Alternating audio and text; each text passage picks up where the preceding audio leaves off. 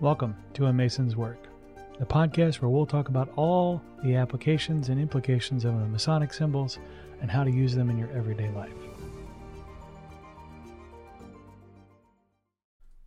I was doing some education at Lodge last night with some brothers, and one of the things that came out in the conversation was, and I've talked about it in other episodes, how important it is to really sort of reflect on the degree as presented.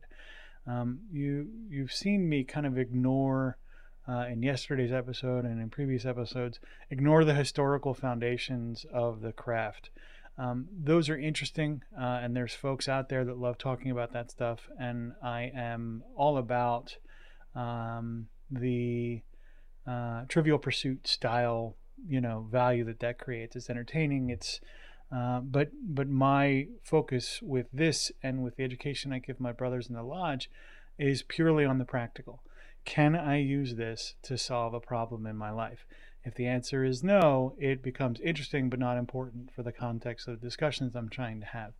And the reason for that is if I can help my brothers in the lodge learn more about the work in its practical application, then we can have a conversation where when I'm struggling, I can get assistance.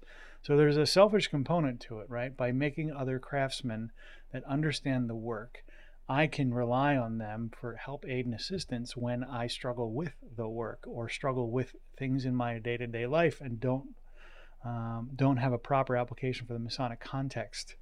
The tools, how do I use them to solve this problem? I'd never really thought about it in this way. And so we were talking, last night at instruction about the first degree and how some of our brothers were struggling to memorize the parts of the ritual. And I said, well, have you put on your apron to do that? And they're like, well, what do you mean? I was like, well, you were taught in the first degree to devote time, use the 24-inch gauge to spend time learning this work. So have you dedicated time to do it? No, we haven't really dedicated time to do it. Okay, cool. Then when you did find time to try, what did you do? And they go, oh, hell, I don't really know. We just kind of sat around and looked at it and read it at each other. All right, man, that's not going to work either. Break out your gavel. Take the stuff that works and enhance it and remove the stuff that doesn't. And this kind of thinking, it's not organic to most people, right? You're not going to just kind of walk into the degree and go, yep, that's it. I got it. Now I'm going to use this stuff all the time. So it becomes your responsibility as an enlightened Mason to help folks learn these tools so you can also get the benefit of them, not just for your own use internally, but for the ability to create that council of Masons that can help you solve the problems that you have going on in your life.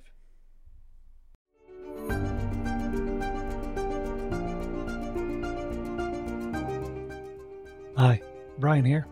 I wanted to thank you so much for listening to this episode. If you have any suggestions or guidance for further episodes you'd like to see or hear, whatever the case may be, please don't hesitate to reach out to me at amasonswork.com, and we will try and incorporate your suggestions into a future recording. Thanks.